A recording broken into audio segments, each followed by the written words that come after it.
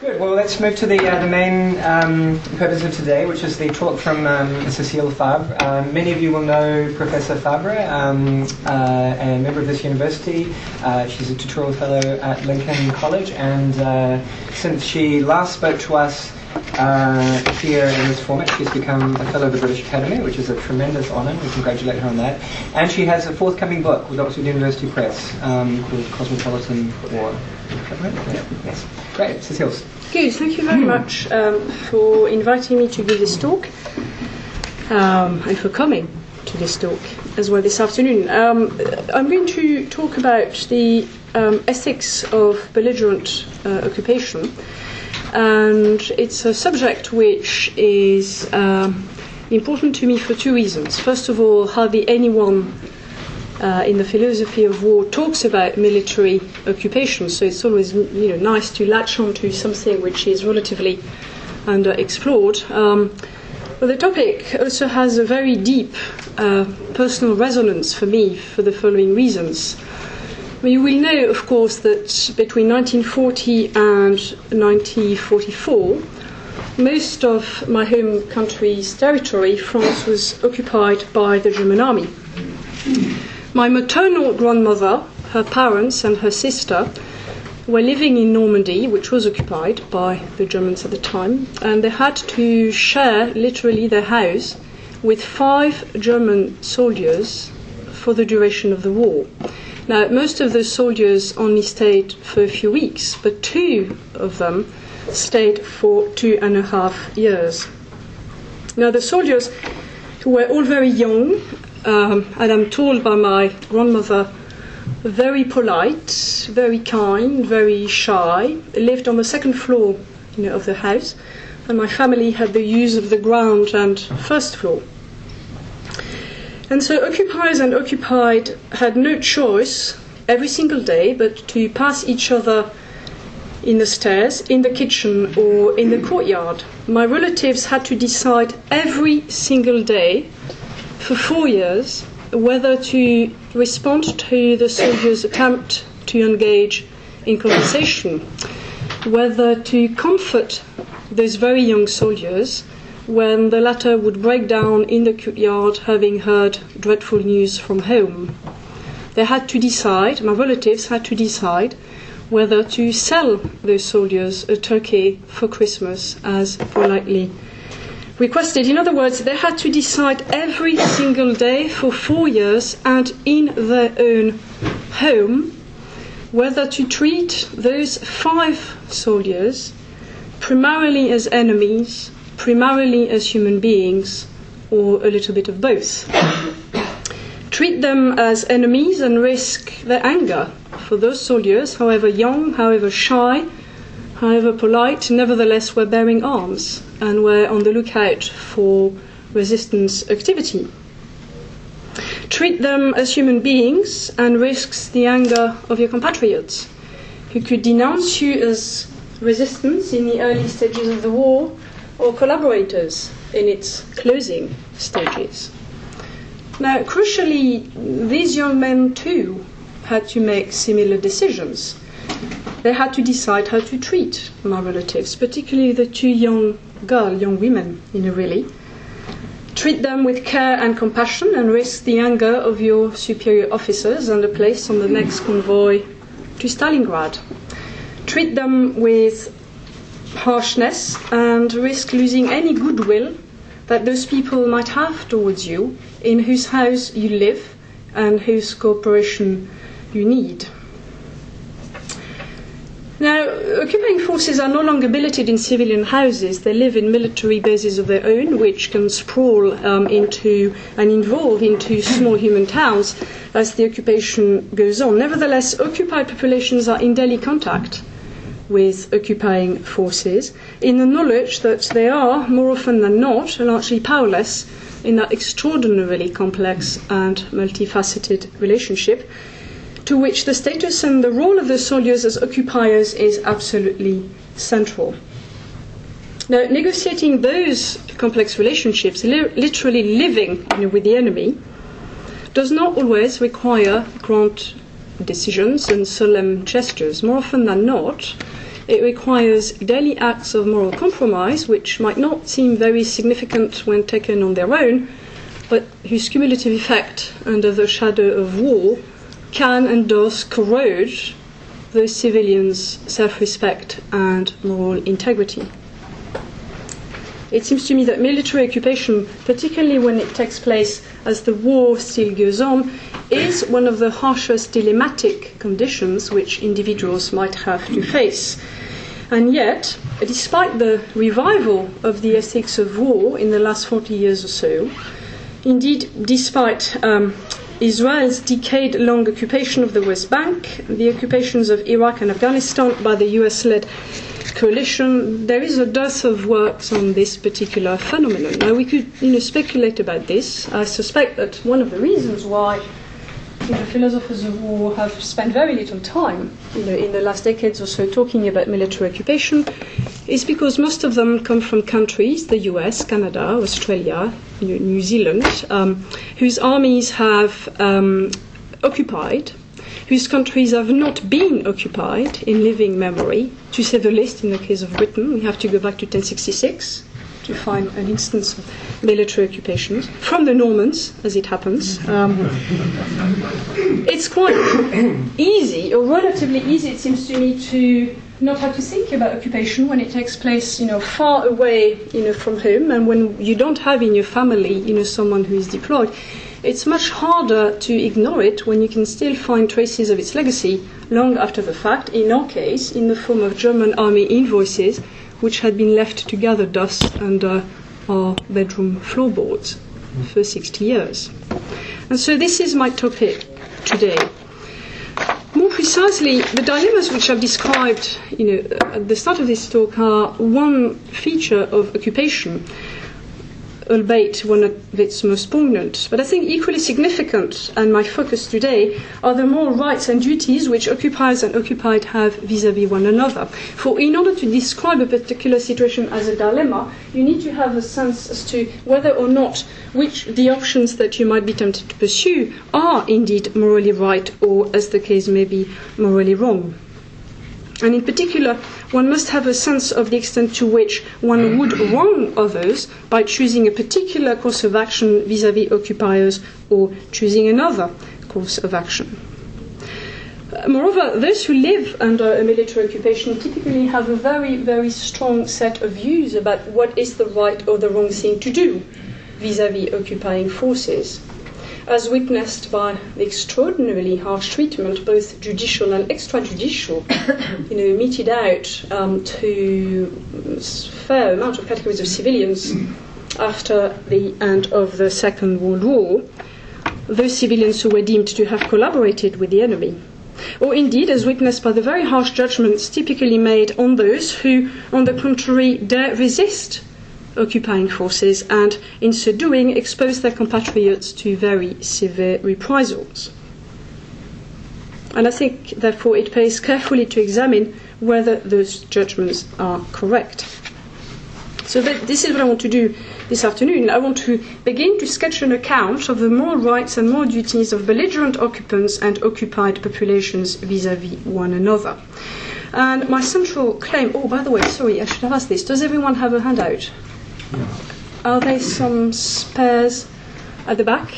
Okay, I'm not going to use PowerPoint because I hate PowerPoint. So if there are some spares at the back, or maybe you could share, would that be all right to see?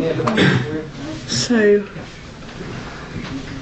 sorry for the interruption. I should have checked that. So the claim that I'm going to defend today is that the rights and duties of occupied populations and occupying forces are very largely dependent on the moral status of the war which led to the occupation in the first instance. And in defending that view, I set myself against international law as it stands and against the set of moral principles and values which underpins the international law of occupation. So I shall proceed as follows.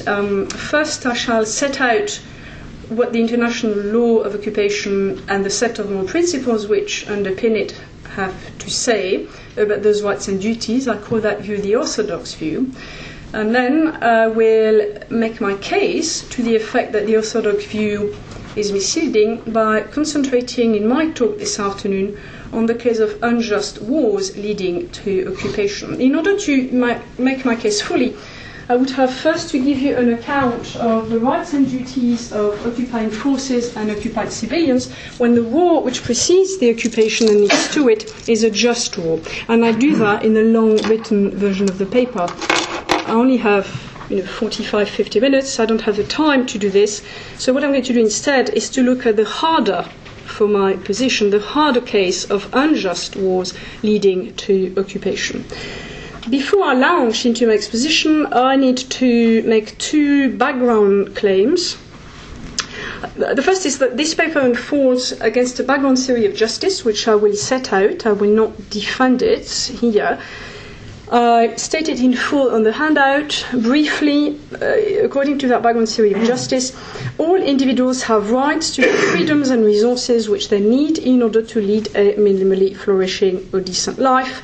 In other words, fundamental human rights to basic civil and political liberties, as well as to a sufficient amount of material resources. Those rights correlate into duties, and in particular, a prima facie duty not to directly harm others for the sake of securing their own survival.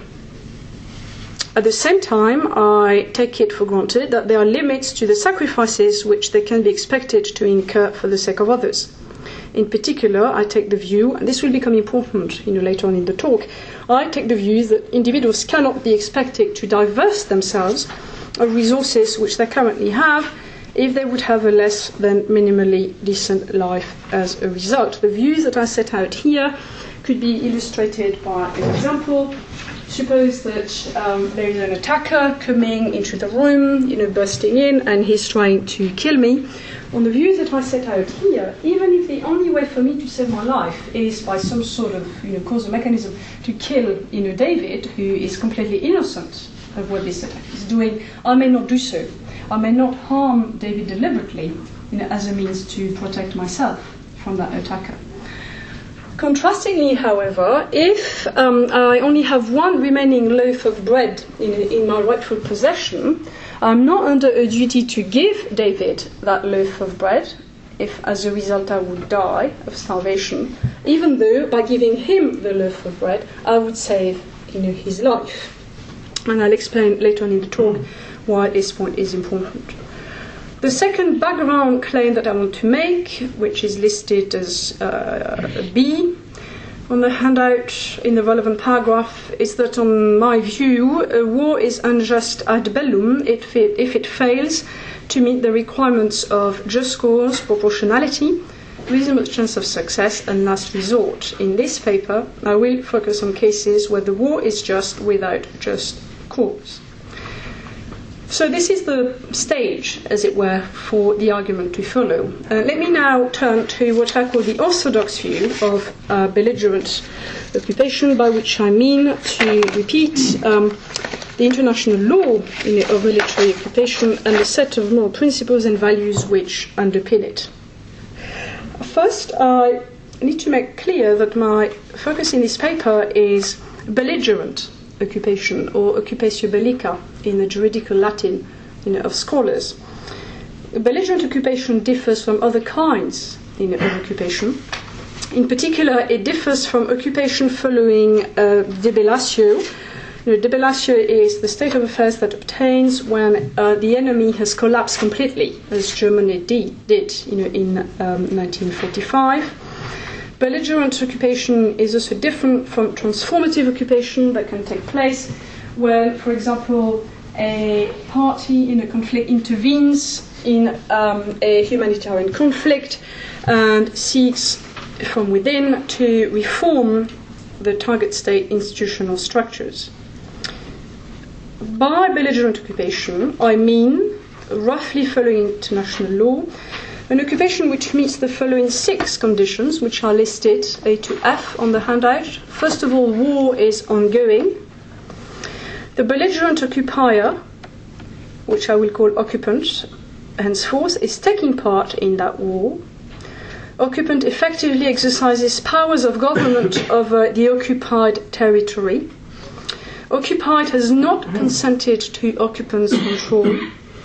Occupied's own government has merely been displaced or considerably weakened rather than annihilated, so that there is a trilateral relationship between occupant, that displaced government, and the civilian population of the occupied territory. And finally, a peace treaty has not yet been concluded between occupant and occupied. So the war is ongoing in the following two senses. In the sense that occupant is still engaged in a conflict largely outside the borders of occupied territory with some other party. The war is ongoing also in the sense that, to repeat, a peace treaty has not been concluded between occupant and occupied. This is a fairly standard, as far as I can tell, having read the relevant legal literature, it is a fairly standard account of what is belligerent occupation in international law. There are some comments to make, which is that those conditions, some of those conditions do need qualifying. So if you look at condition C, whereby occupant effectively exercises powers of government and over the occupied territory, it is important to note, and I will return to this later on, that the cooperation of local indigenous officials is necessary for occupant to carry out its task. With respect to the fourth condition, which stipulates that occupied has not consented to occupant's control, well, again, the displaced sovereign or government sometimes does consent to the occupation, as in fact France did through its own government in 1940. It would be very odd to say that France was not occupied in the north by Germany, just in virtue of the fact that its own government had in fact consented to the occupation. Finally, with respect to the fifth condition, sometimes there can be a quadrilateral relationship when there is a national liberation movement alongside the displaced regime, a movement which does claim to have some right to become the proper de jure government of that community once the war is over. Now, with those comments in place, let me very briefly outline the complex body of laws which pertain to belligerent occupation. They are to be found in the so-called Hague Regulations of 1907 and the Fourth Geneva Convention of 1949. The first point I want to make, bottom of page 1, and this is really absolutely crucial for my overall argument, which is that in law, military occupation is part of the jus in bello. You know, of course, that the laws of war in general, the morality of war in particular, you divide between jus ad bellum, the set of principles and rules which ought to regulate the resort to war, jus in bello, the set of rules and principles which ought to regulate conduct in war. Now, given that it is a stipulation of a belligerent occupation that the war is still ongoing, it makes sense that in the international law, the set of rules and principles that regulate the conduct of occupant and occupied vis-à-vis one another partakes, as it were, of jus in bello. Now, I stress this for the following reason. According to the laws of war and the moral principles which underpin it, the rights, duties and liabilities of belligerents in bello are the same, irrespective of the moral status of their war ad bellum. More precisely, soldiers on either side of the conflict are at liberty to kill one another, irrespective of the justness of the cause for which they fight. So for those of you who are not necessarily very familiar with the literature, on that traditional account, the orthodox account, soldier A may kill soldier B in self-defense, even if he, soldier A, wrongfully takes part in the unlawful aggression of B's country by his army, and even if, thus, soldier B rightfully takes part in his country's legitimate defense of its sovereignty and territory. Soldier A may also kill civilian members of B if the latter are taking a very active part in the war. And the reason why soldiers on the orthodox view on opposing sides of the war are to be deemed one another's moral equal has been articulated by a number of philosophers and lawyers, most notably Michael Walzer. On that view, broadly speaking, individual soldiers cannot be expected to form a judgment as to the justness of the war. Once the war has started, they are morally on a par with respect vis-à-vis one another.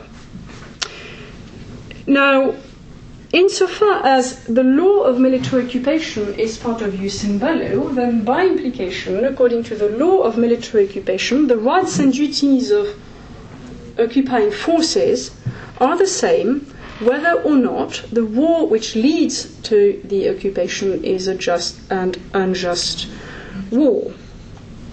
So on that traditional account, the occupation of Italy by the Americans and the British from 1943 to 1945 was subject to exactly the same legal regime as the occupation by Germany of her foes during that period. Even though we might grant, for the sake of argument, the invasion of Italy by the Allies in 1943 had a just cause, whereas, I'm also assuming, I hope plausibly, for the sake of argument, that the invasion of her enemies by Germany in 1939-1940 lacked, a just cause. So the first point to note about the international law of occupation is that it confers symmetry, moral symmetry, as it were, between respective or different occupying forces, irrespective of the moral status of the war, which leads to the occupation in the first instance. Now, this doesn't tell you anything about the set of rights, powers, and duties which occupant or occupying forces enjoy. And briefly, in a nutshell, summarizing from the various two legal documents I mentioned at the beginning of this paper, those rights and duties are the following. Now, occupant is not sovereign, suddenly, over occupied territory. An occupation is not, explicitly not, an annexion of the occupied country. But although occupant, turning now top of page 2 of your handout, although occupant is not sovereign, it does enjoy powers of government, and in particular powers to issue and enforce legal directives in 3 cases. If domestic laws violate the laws of war, then occupant has the legal competence to change domestic laws and to issue new legal directives which will comply with the laws of war over occupied territory. If law and order require new directives, and as a means to bolster its own war effort, so occupant is deemed legally competent to take security measures, to pass laws aimed at meeting the acute needs of occupied civilian populations by introducing rationing, for example. It can enact taxation laws for the purpose of defraying the costs of the occupation and meeting the needs of its own forces, of OT. So these broadly are the considerable legal powers which occupying forces are given in international law. But occupying forces also have duties. This is important to preserve order and to secure conditions for civic life. And this does include a duty to, for example, restrict the freedoms of occupied citizens, for example, freedom of movement, if occupant deem it to be the case that to grant freedom of movement to occupied populations will result in breaches of law, peace, and order. So that in the traditional laws of military occupation, an occupant is deemed legally competent to deem all resistant activity illegal as an unacceptable breach of peace. Finally, occupying forces and their officials have rights to appropriate and requisition material resources, in some cases with no compensation due, in other cases against compensation. Now, interestingly, in my view, the requisitions cannot be used to meet the need of occupants' own citizens back home. This is important. Those requisitions can be used only to meet the needs of its own forces in place in occupied territory, as well as to fund its ongoing war outside this territory. Now, without wanting to get into too many details, I don't need to tell you that the crucial issue here, of course, is that of the extent to which and the grounds upon which, in law, occupying forces are legally able to exploit natural resources to be found under the territory of occupied populations. And the law, there is a good deal of controversy, but the consensus amongst the legal scholars I have read seems to be that occupant can do that. What it cannot do is exploit those natural resources, say reserves of oil, until there is nothing left, because that would be tantamount to destroying those natural resources, and they are legally prohibited to do so. So these are the legal rights, duties and powers of occupying forces. What about occupied populations? That you can't really start thinking about occupation without really taking on board the fact that an occupation, in order for it to be successful, and whatever your measure of success is in this particular case, cannot take place without putting boots on the ground. You can't govern an occupied territory without having ground troops. You cannot do it from the air, you cannot do it from the sea. In other words, an occupation relies on the cooperation of occupied citizens to a much greater extent than is generally acknowledged. You can understand why a lot of people find it very difficult to talk frankly about the degree to which, in any given case, local occupied populations have cooperated with occupants. There is a lot of shame, many taboos. We would all like to think that we would all resist if suddenly, we were invaded, but that's an illusion, including in the Channel Islands. That's not something which is often, talked about in Britain, but the Channel Islands were occupied, for much of the war.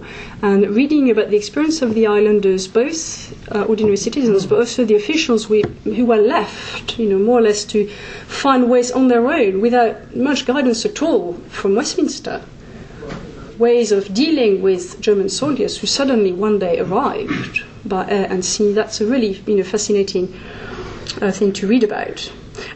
We do need to look at the legal rights and duties of occupied populations. So in brief, remember that it is a feature of a belligerent military occupation that there still is a displaced regime. And that displaced regime does remain competent to legislate over the occupied territory, provided that its directives do not conflict with occupants' directives.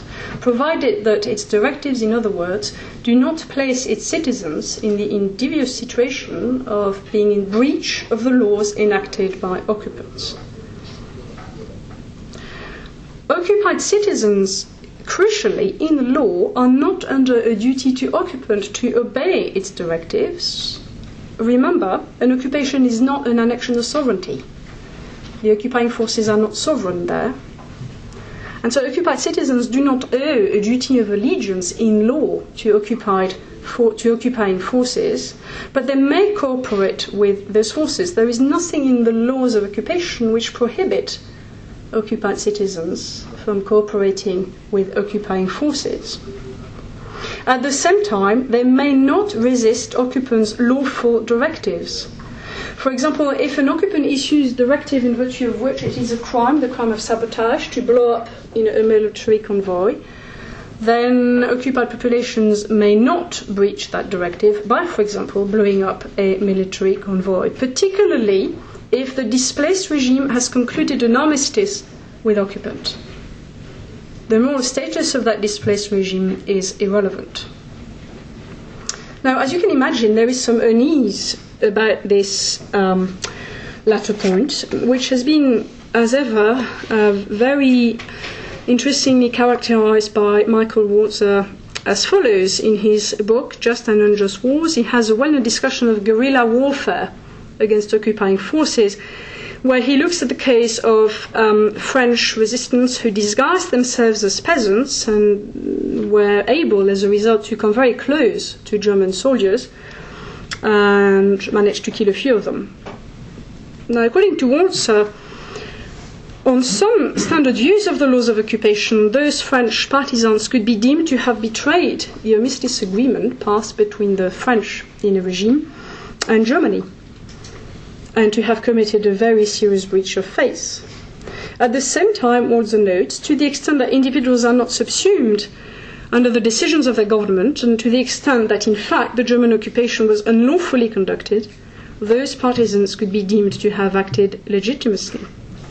And yet, according to Walzer, those German soldiers themselves, who attempted to kill those French partisans in self-defense, and those officials who punished the French resistance for murder, also had a justification for so acting, since they could not hope to ensure and restore public life under the constant threat of attack.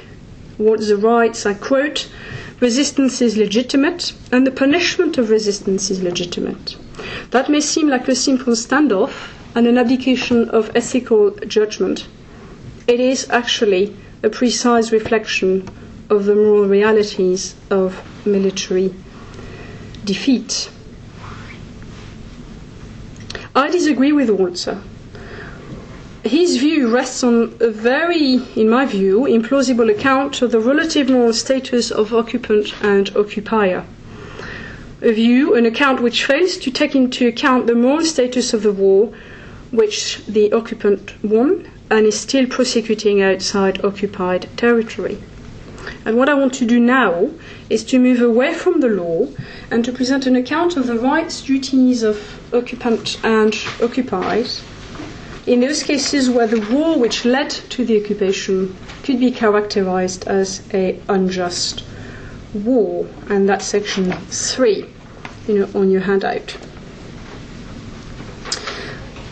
As I noted earlier, the law of belligerent occupation is part of jus in bello, the provisions of which are deemed to apply to all belligerents, irrespective of the moral status of their war ad bellum, and in particular, irrespective of the moral status of their cause. On that view, to repeat, just as soldiers who carry out a wrongful aggression are permitted to kill enemy soldiers who rightfully defend their countries and vice versa, occupying powers have exactly the same rights, duties, and liabilities over occupied populations, irrespective of the status of their war ad bellum. Now, as many of you will know, the view that jus in bello is independent from jus ad bellum has come under very serious and sustained attack from a number of scholars who have, including myself, who have sought to revive an older pre-modern account of the right to kill in war. On that pre-modern account, whether your war is just ad bellum has a crucial bearing on whether or not you are permitted to kill enemy soldiers in bello. On that older account, if you do take part in, for example, a wrongful aggression on another community, and if enemy soldiers, by implication, take part in the rightful defense of their community against an army, you may not kill them in self-defense, whereas they may kill you, in their own defense and in defense of their homeland. Put differently, for soldiers to kill enemy soldiers in prosecution of an unjust war is morally wrong. For them to be killed in the course of prosecuting a just war is also morally wrong, a wrongdoing which is not entirely dissimilar to murder. Now, I think that this is the right way to think about the right and permission to kill in war, for reasons which I'm not going to set out in a great deal of detail here. I mean, we can talk, about that later on in the discussion. What I want to do is to apply that revisionist account of the right to kill in war to the problem of occupation following an unjust war. So suppose that at time T1, A's regime orders A's army to invade B's territory without just cause, and suppose further that A has also wrongfully invaded the territory of another community C. B's regime surrenders and its leaders flee in exile. A's armed forces are occupying B's territory at T2, at the same time as A is still waging its war against C. Now, ex hypothesi on the revisionist count, insofar as soldiers A were fighting an unjust war when they attacked B at T1, they lacked the right to kill soldiers B in prosecution of that war. By the same token, they lack the right to stay in B once the fighting following B's surrender has ceased at T2. So let me provide a domestic analogy. Andrew, Ben, and Charlotte are three characters in this domestic analogy. So suppose that Andrew invades the house in which Charlotte and Ben live. He has no justification for so doing. Ben decides to flee in order to take the fight outside. Charlotte stays in the house for a whole range of reasons. She remains stuck inside. She has to think about the children, who that way are housed, fed, and so on and so forth. Andrew decides that he might as well use the house as a base to continue to pursue his criminal activities. He's very willing to have Charlotte stay there, provided that she makes herself scarce, obeys his directives, and gives him the resources he needs in order to keep his business going. He makes it very clear that he will use lethal force against her and her children if she decides to resist. Now, it seems to me absolutely blindingly obvious that Andrew lacks the right to remain in the house, that neither Charlotte nor indeed Ben are under a duty to him to provide him with any assistance at all, or indeed a duty not to try to kick him out. In fact, they would do him no wrong by killing him should the opportunity arise, and should this be the only way to get rid of him. And the same, in my view, applies to occupant. Ex hypothesi, occupant does not have a just cause for invading B's territory, from which it follows that it lacks a just cause for remaining there unless, as we shall see later on, circumstances change in such a way that it comes to acquire a justification for staying. But absent such a change in circumstances, its officials lack the moral power to issue directives aimed at safeguarding their own and other soldiers' safety. They lack the moral power to raise taxes, to requisition movable resources, and use immovable property as a means to meet either their occupation-related needs or the demands of the unjust war which their regime is still waging against C. More clearly still, I believe, they may not enforce their wrongful directives by killing those who oppose them. That's the simple, bare-bone case in favour of the view that if occupying forces are, in a particular territory as occupant, following an unjust war against that particular population, then they simply ought not to stay there. They ought to withdraw, and they lack the whole array of rights, duties, and powers which international law grants them.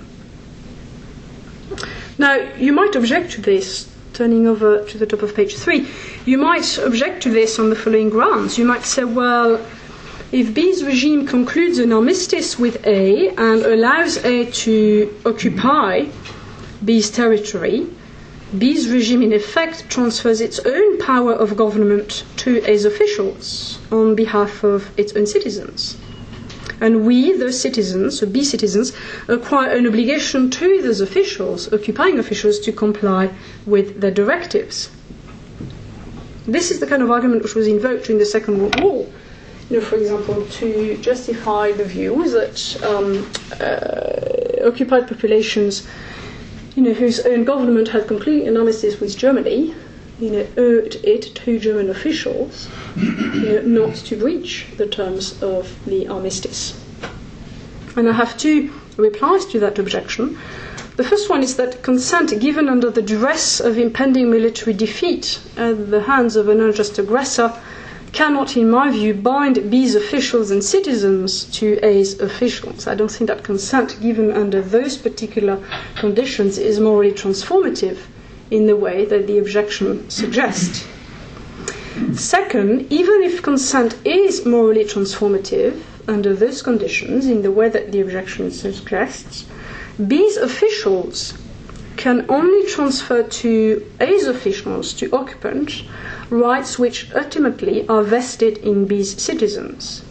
they cannot transfer to as officials, to occupants, the right to levy taxes and to requisition resources to promote unjust ends.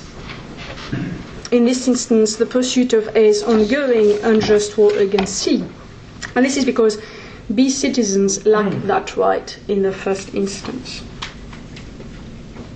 Is this to say that there is absolutely nothing that occupant is morally entitled to do with respect to its occupation? No, it doesn't. Occupant is under clearly a moral duty to restore order and protect public life. Occupant does, in fact, in my view, have the moral power to protect occupied civilians from one another through, for example, the enforcement of criminal law or to provide for their needs. However, and this is crucial, it seems to me that occupied civilians do not owe to occupant an obligation to comply. They owe that obligation to one another as fellow residents of this occupied territory. Now, this is important because it implies that occupied populations under an unjust occupation do not owe any obligation to occupying forces not to resist their directives. The point that I want to make here is important. During an occupation, common criminals still warrant arresting. Local indigenous officials might not be in a position to enforce domestic laws over occupied territory. And it seems to me that there ought to be space, in your further view, that an occupant which is an unjust occupant at the bar of the ethics of war I'm articulated is morally entitled to step into the breach, if you will, left by indigenous officials' inability or unwillingness to do their part when promoting public life, public safety, and so on. But this does not imply that occupied civilians, to repeat, are under a moral obligation to occupying forces not to resist their rule when the opportunity so arises. Now, I said earlier that the account ought to be qualified in the following way, that the circumstances might change in such a way as to provide either to unjust occupant with the justification for continuing with the occupation. And I want to talk about this particular case in a moment, but before I do that, I want first to address the case where an unjust occupation comes together, as it were, with a just war. And this is the case that I have in mind. Suppose that A's occupation of B is unjust, but that its war against C is just. Now, the example that I have in mind here is the following. In June 1940, under the terms of a secret protocol which was added to the 1939 Pact of Non-Aggression signed by Germany and the USSR, under the term of that secret protocol, Soviet forces invaded all three Baltic states, eliminated their officials, and installed Soviet personnel in their place. As you know, on the 22nd of June 1941, Germany breached the Ribbentrop-Molotov Pact of 1939 and invaded the USSR. So the USSR found itself at the same time occupying the Baltic states and at the same time fighting a war of self-defense against German forces. Now, the Soviet occupation of the Baltic states was clearly unjust. In fact, it is deemed illegal in international law, whilst its war of self-defense against Germany, I'm assuming, was just, or at any rate had a just cause. Now, why do I raise this particular case? It is an important feature of the law of occupation that an occupant, irrespective of the justness of its cause, can requisition resources from occupied populations in order to assist in the prosecution of the war which it is continuing to carry outside the borders of the occupied territory. So the question that I want to ask now is the following. Suppose that you have an unjust occupant, which was the status of the USSR in the Baltic state, which claims to need resources from those Baltic states in order to assist in its war effort against an unjust attacker, Germany in this case. May occupant requisition those resources from the occupied populations, which it is occupying ex hypothesi unjustly. I don't think so.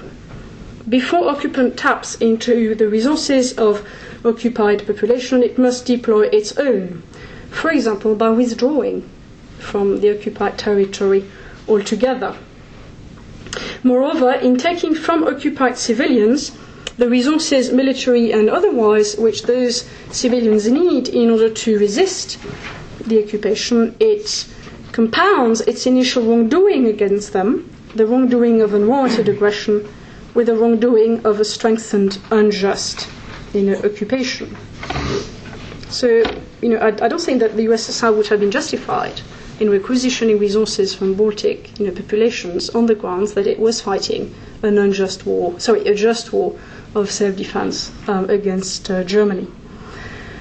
In the paper, I ask also, and I'll pass over this now, but I ask whether occupied civilians nevertheless might be under duty to assist in that war effort themselves, and I conclude that they are not, on the grounds that there are certain sacrifices that you cannot expect people to incur for the sake of others.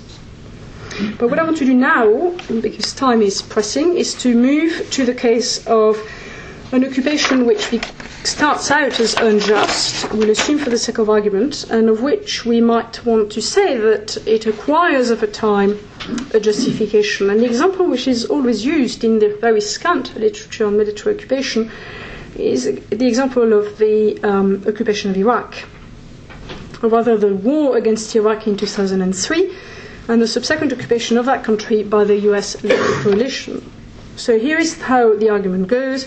Assume for the sake of argument that the coalition lacked a just cause for invading Iraq in 2003, from which, on this account that I'm articulating here, it follows fairly straightforwardly, at least at first sight, that the occupation of that country by those forces was unjust. If they had no business invading in the first instance, they had no business staying there in the second instance, if you will.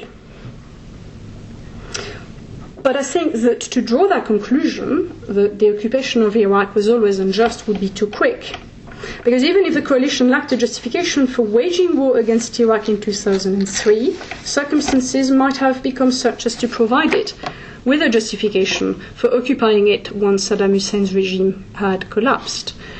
And so people at this point in the argument invoke the outbreak of a civil war and concomitant rights violations between different factions in the aftermath of the invasion. And that, we might think, would impose on the coalition, would not so much give the coalition the justification for occupying, but would impose on it a duty, to do so. And I find that, view quite plausible, really, certainly in this particular example. Now, quite often, when I have said in conversations that it is a plausible view, people have made the following objection. They have said, well, no, you forget the problem of moral hazard. Because if an unjust war can issue in a justified occupation as the result of the chaos created by the war, then, people have objected to me, an unjust belligerent would have every incentive to prosecute its war in such a way as to create, those chaotic conditions, thereby providing itself, with a justification for staying, exploiting natural resources, and so on and so forth. Something seems to have gone wrong there. Some people have objected to me. I'm not convinced that the objection is as decisive as it might seem. So first of all, my concern is with delineating the rights and duties of occupant and occupied vis-à-vis one another, and the claim that an unjust belligerent would have an incentive to behave in such a way is not tantamount to the claim that it would be permitted to do so. And I think it's important when we are faced, with objections which invoke, the problem of moral hazard. I think it is important not to fall into the trap of making that category mistake, from saying there is an incentive so to behave, therefore that behavior is permissible. It's not. They might have an incentive to do so. They would be grievously wrong, in so acting. So I do think that there can be cases, and these are difficult cases, where an unjust war, indeed an unjust occupation, can become a just occupation. This is not to say that those people, individuals, officials, leaders, and so on, who orchestrate and carry out the now just occupation owe no duty whatsoever to the civilian populations who, in the first phase, if you will, of the occupation, were ex hypothesi unjustly occupied. The fact that that just occupation arose, as a result of a wrongdoing, will, it seems to me, issue, in differential burdens, as it were, which occupying soldiers must now bear when they have to make decisions as to what kind of priority to confer on their own lives vis-à-vis the lives of occupied civilians. This is something that we can go back to in the discussion. Now, you will have noticed that I have not said anything at all so far about the difficult issue of collaboration and cooperation with unjust occupying forces. May occupied populations collaborate, cooperate, engage with an unjust occupant? Now, I use the term engage to refer both to the mere act of entering into transactions and relationships widely understood with members of occupying forces in a private capacity, and the act of actively cooperating with them in a public capacity. So examples of private engagement will include selling them goods such as food, tobacco, serving them in shops, having sex, with them, and so on. Examples of the latter will include cooperating with them when they act in such a way as to protect and enforce just laws in force in occupied territory, or when they enact legislation which help promote conditions for civic life. Now, this is a difficult issue, and I will only say this. So first of all, the neoclassical account, or the revisionist account of the right to kill in war, which says very clearly that the rights and duties of soldiers and occupiers are partly dependent on the moral status of the war that leads to the occupation, that account does not commit itself to the view, it seems to me, that engagement is with unjust occupiers is morally impermissible.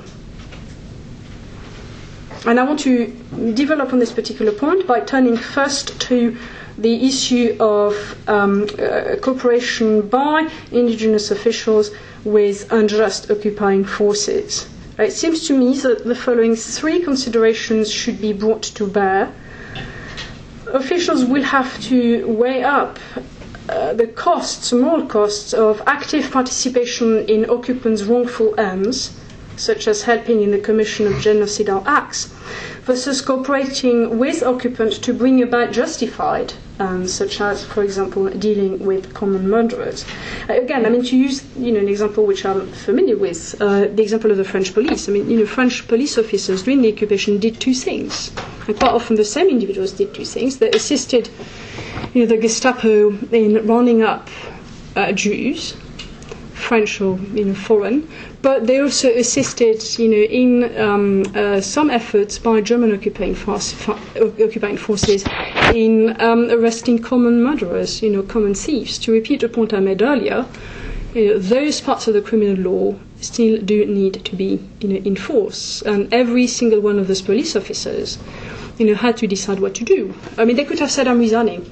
I refuse to be complicitous in that regime, but the cost of so acting might well have been, leaving, occupied, civilians entirely, at the mercy of occupying forces, which in enforcing what seemingly was, standard, criminal law, might have committed acts of atrocity, instead. Second, officials will have to balance the short-term interests of fellow occupied individuals versus the long-term interest in occupants' defeat. So in deciding that you are going to stay in post, in order to help your fellow citizens, you must be aware that you will, in so doing, help occupant continue to prosecute its unjust occupation and ongoing war outside your borders. That is one kind of consideration that you have to bring to bear on the decision that you will make whether or not to cooperate.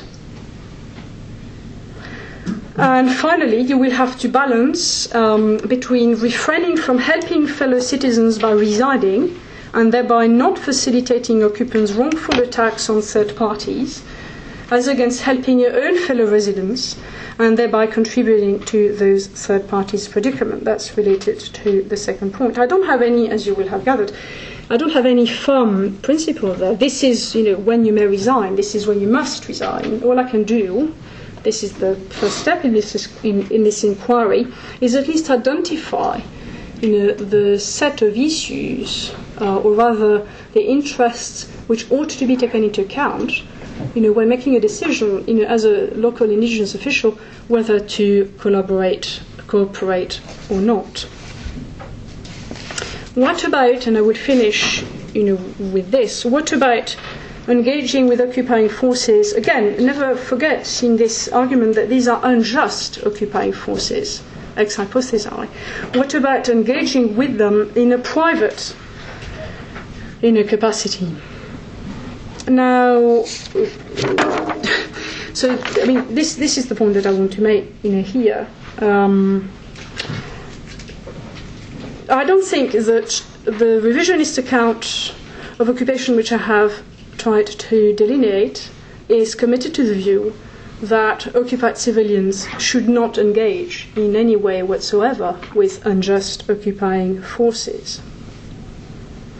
Unless occupying forces are rigidly kept apart from occupied civilians, the latter will have no choice but to engage with them, and I think it would not be apposite to condemn them for doing something which they cannot avoid doing. Nor would it be apposite to condemn occupied civilians for giving in either to the threat of coercion or to the simple need to earn a living, or both.